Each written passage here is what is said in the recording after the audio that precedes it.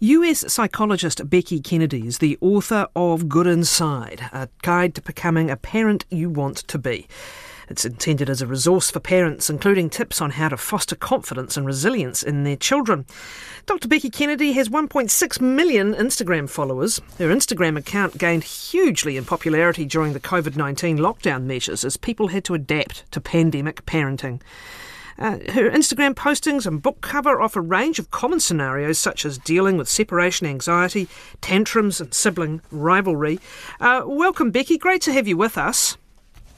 Thank you so much for having me. Excited to be talking with you. The Instagram connection is really interesting because one of the points that you make is not trying to be a perfect parent and not thinking that what you see on Instagram is the way anyone else is experiencing parenting.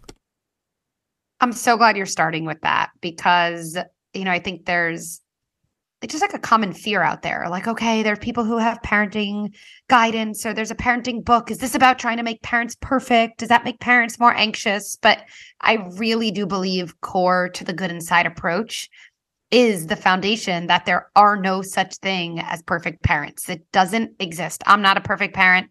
Nobody I know is a perfect parent because we're humans and not robots. And so things like repair, things like struggling, things like are being triggered and overwhelmed, that's all kind of considered to be part of the arc of being a parent.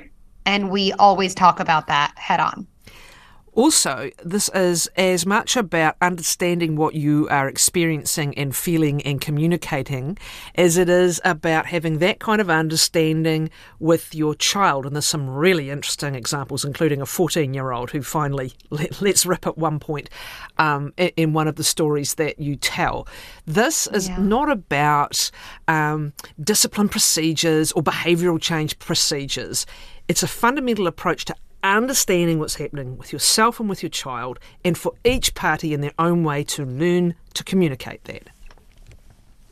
Yeah, I think that we've been fed this model of parenting that feels awful to everyone involved, doesn't work, and also doesn't consider what we know to be true, which is that the way we interact with our kids when they're young is going to impact them later on. Like, nobody debates that. So when our kid, let's say, hits their sibling, of course they need us to step in. Of course they need us to set a boundary. Not because they're a bad kid, but because they're a good kid having a hard time. They need us to stop them, to protect them. But then if we say, go to your room, no TV for a week, right? What we're really saying to them is, I have no way to help you. I don't know how to give you skills to help you change. All I'm going to do when you're having a hard time is add blame and shame and distance. And I think if we're all honest with ourselves as adults, forget that we're no longer as dependent on other people as kids are. Even as adults, in your close relationships, when you're having a hard time, the idea that the person who is there to love you and comfort you actually would send you away or punish you, I just don't know anyone who would willingly want to be in that relationship. And so when we look at the long-term, relationship we're going to have with our kids, when we look at what in adulthood is actually going to help them, it's figuring out, yes, how to set boundaries, but side by side, how to always see the good kid under the bad behavior and to actually think about how to help our kids build real skills that they're missing because they're so young. And those are the same skills they'll have and need for the rest of their lives.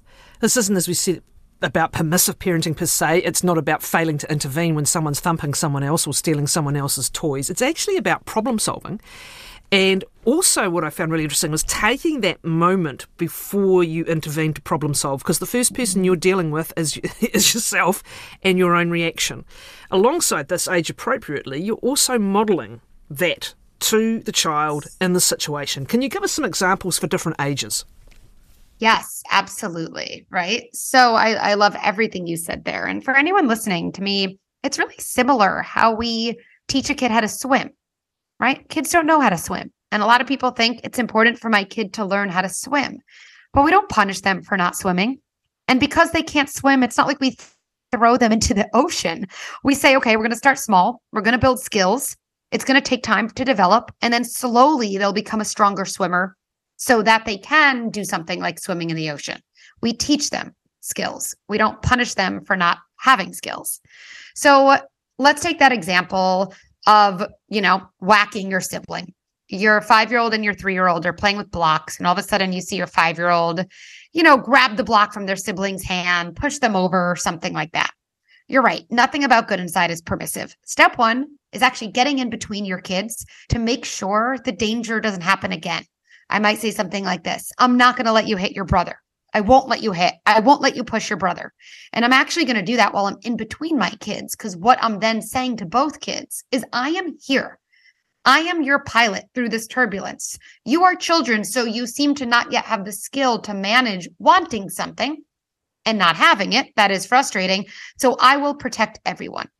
Then maybe I'd say to one of my kids, ouch, that hurt. I'm sorry. And I'd say to my other kid, instead of go to your room, I might say, you really want that block. I know it's so hard to want a block and not be able to have it. I get it. I'm going to sit with you. We're going to get through it. Maybe the next day, and this is what's key, I think, and what we do a lot of Good Inside is I'd say to that kid, hey, you know what we're going to do? I'm going to play blocks with you today. And I'm going to have your favorite big rectangle block. And I want us to practice taking a deep breath and you moving your body away from me. Because the next time you want something, if you take a deep breath and move your body away, guess what? You won't end up hitting the person. And then I'd actually practice that just the way we practice swimming with kids in a training pool. Now let's fast forward a number of years. Maybe some listeners are like, all right, my kid's 14. We're not talking about blocks. We're talking about, I hate you. Why can't I be on my phone? All the fun things teenagers do. So again, I would say, let's say there's a situation. My kid says, can I have a sleepover tonight? Can I go to my friend's house? All my friends are sleeping there for whatever reason. They have a basketball game in the morning. I'm just too tired to do it. My kid's been having a lot of sleepovers. I say some version of, buddy, like, I know that's such a bummer not to be able to, go be with your friends. Tonight just doesn't work for a sleepover. And then even though I've handled this intervention beautifully, I have a 14-year-old who says back to me, I hate you. You're the worst mom in the world. You understand nothing. You're ruining my life. Something like that, right? Now, I could say, you go to your room. You can't talk to me that way. But if I want to actually be effective, then I would choose something else. And I might say, whoa, there's a lot going on right now. I know you can say all that to me in another way. And I also know that something about not going to the sleepover must feel really big and bad for you to be this upset. So look, I need to take some deep breaths over there. Maybe you need to cool off. And then let's come back together. Because look, I'm on your team. On your team doesn't mean giving you every single thing you want, but on your team means I actually will always be willing to listen and understand to get a better sense of what's going on for you. You're modelling and teaching emotion regulation, but also problem solving. Again, you don't shy away from this. The starting point is often the parent. As I often like to say, we're adults are just children in grown-ups' bodies. So you've got to first react to your own, and none of this is going to go perfectly, right? But it's something that you work on over time. Let's stay with the 14-year-old because I'm just trying to find, and I can't now, the example of the 14-year-old who at some point, has been parented a certain way, undoubtedly loved, but something explodes in this 14-year-old and they basically say to the parent, you've never been interested in my feelings, and so on it goes. And this comes back to what you were saying earlier. I think it relates also to this idea of distracting from hard things or pivoting and avoiding hard things and actually confronting them and acknowledging feelings. Can you just pick up on that a little bit more? How at each age, the first step is I get how you feel, or I'm hearing how you feel. So I think this is such an amazing conversation. I love how deep and then also concrete we're going. It's so good to do both things. So I think the first step actually is kind of what you said before, right? The only reason we'd be unable to kind of listen to our kid and try to understand our kid in any moment, even in a moment where they say, you've never understood anything about me, is because to some degree, we take in their words about us as an insinuation that we're just a bad parent. That's actually the only reason we get defensive in any conversation is we hear something someone says about us and we take it in as a complete character assault in a very big way. So my kid says, you've never listened to me. And it really feels like they're saying you're a horrible, cold, awful mother who doesn't know what they're doing, right? Even though they didn't say that, but it feels like that. And if we don't manage that feeling and that interpretation, then no amount of memorizing any script or any strategy will do us any good. So even realizing that can be an aha moment. So what I would say for any parent is truly to memorize this mantra. Like, I'm a good parent, and this is a tricky moment.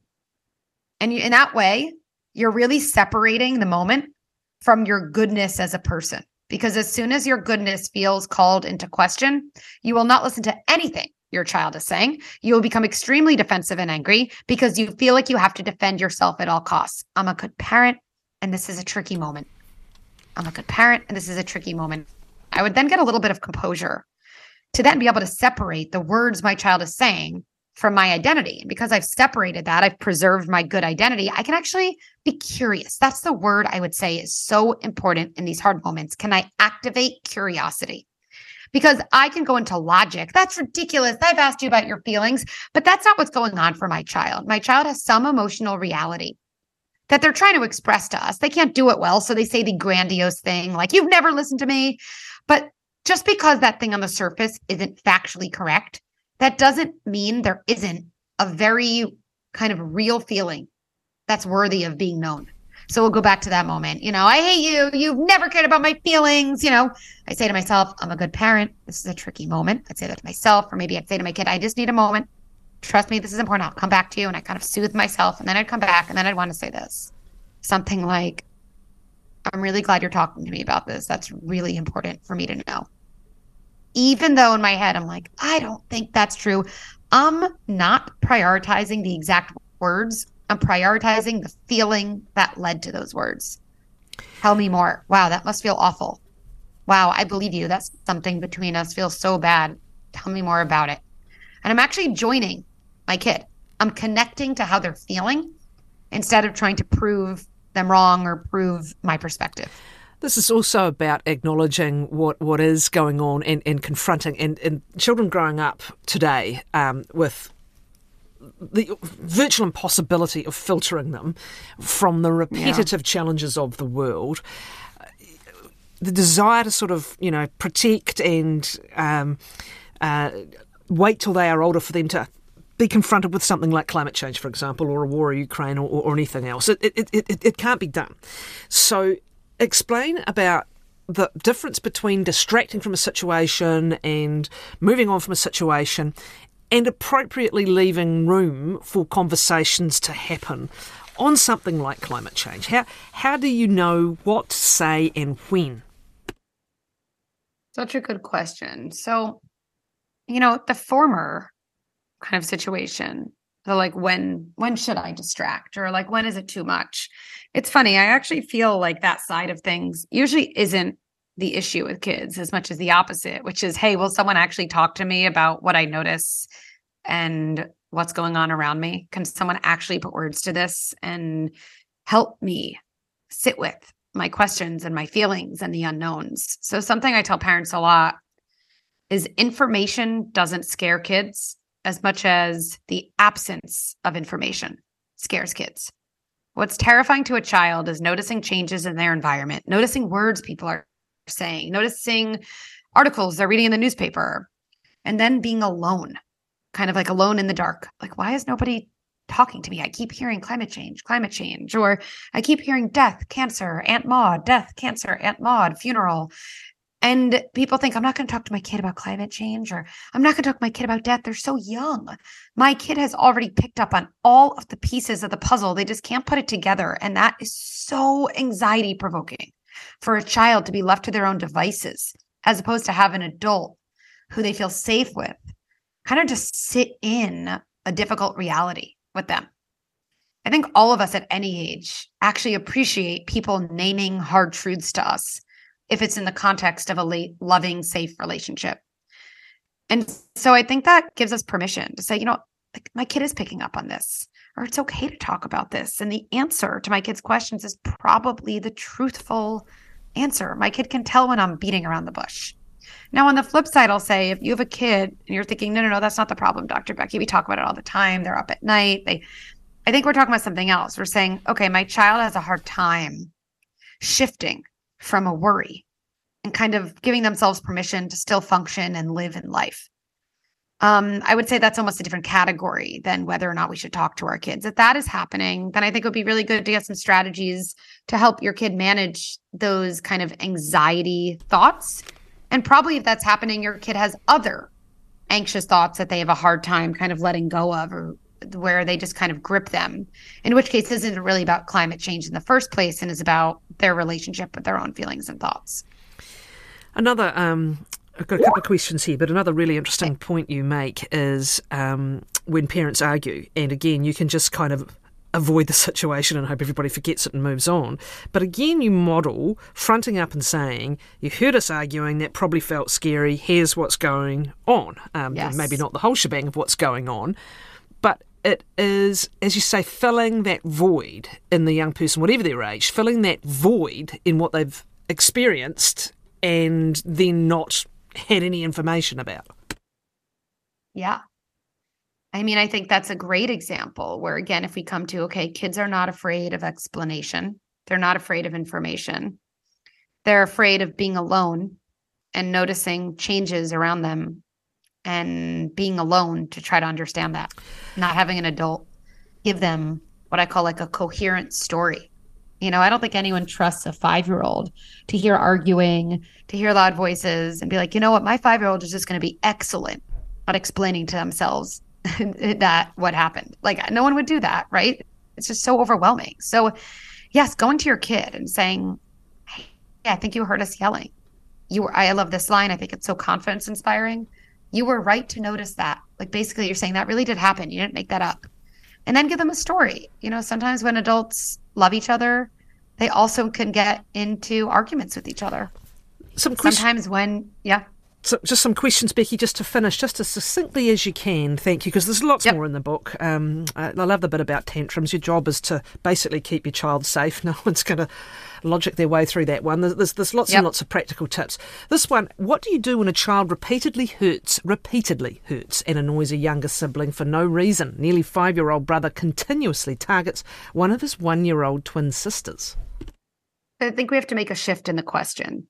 And I would upgrade the question to, I wonder what's going on for my 5-year-old that leads to these repeated kind of hostile interactions. As soon as you assume there's no reason, we're in a me against my child mode. As soon as you assume there is a reason, now we can activate curiosity. So I think that would be the framework shift. And then I would think, you know, there must be something in the sibling dynamic that feels so bad, where my child maybe feels so threatened, so replaced, so uneasy in the family system with this other child. And that uneasiness probably gets expressed. We obviously have to stop the damage. We have to figure out how to get ahead of it. And then we have to get to the bottom of that and help our kid build skills to manage that frustration without acting out. I would tell that family to check out my sibling dynamics workshop. It'll take you through all that step by step. How do I avoid bribes and incentives to get preschoolers to do things? Asks Alice. I think this involves a big shift in your whole system. The more bribes and rewards we use, the more kids think that the only reason they do things is to get bribes and rewards, right? So we have to kind of start with our kids saying, hey, I'm not going to do this whole kind of bribes and rewards things anymore. Here's why. You know, in our family, we just value taking care of our stuff. We value cleaning up. We also value having fun. And those are things that we're just all each going to do. And so this week when I asked you to clean up, I don't know, I'm going to make it a little more fun. There's not going to be a reward. We'll figure out what happens together if it doesn't happen the first time. But I just know you're a kid who also can take care of their stuff. And I know we're going to make this transition together. And one more. I have a gifted, hyperverbal, nearly 7-year-old. I'd love to know how to stem the constant stream of consciousness without dampening his love of words and language, but also being able to set some boundaries around this.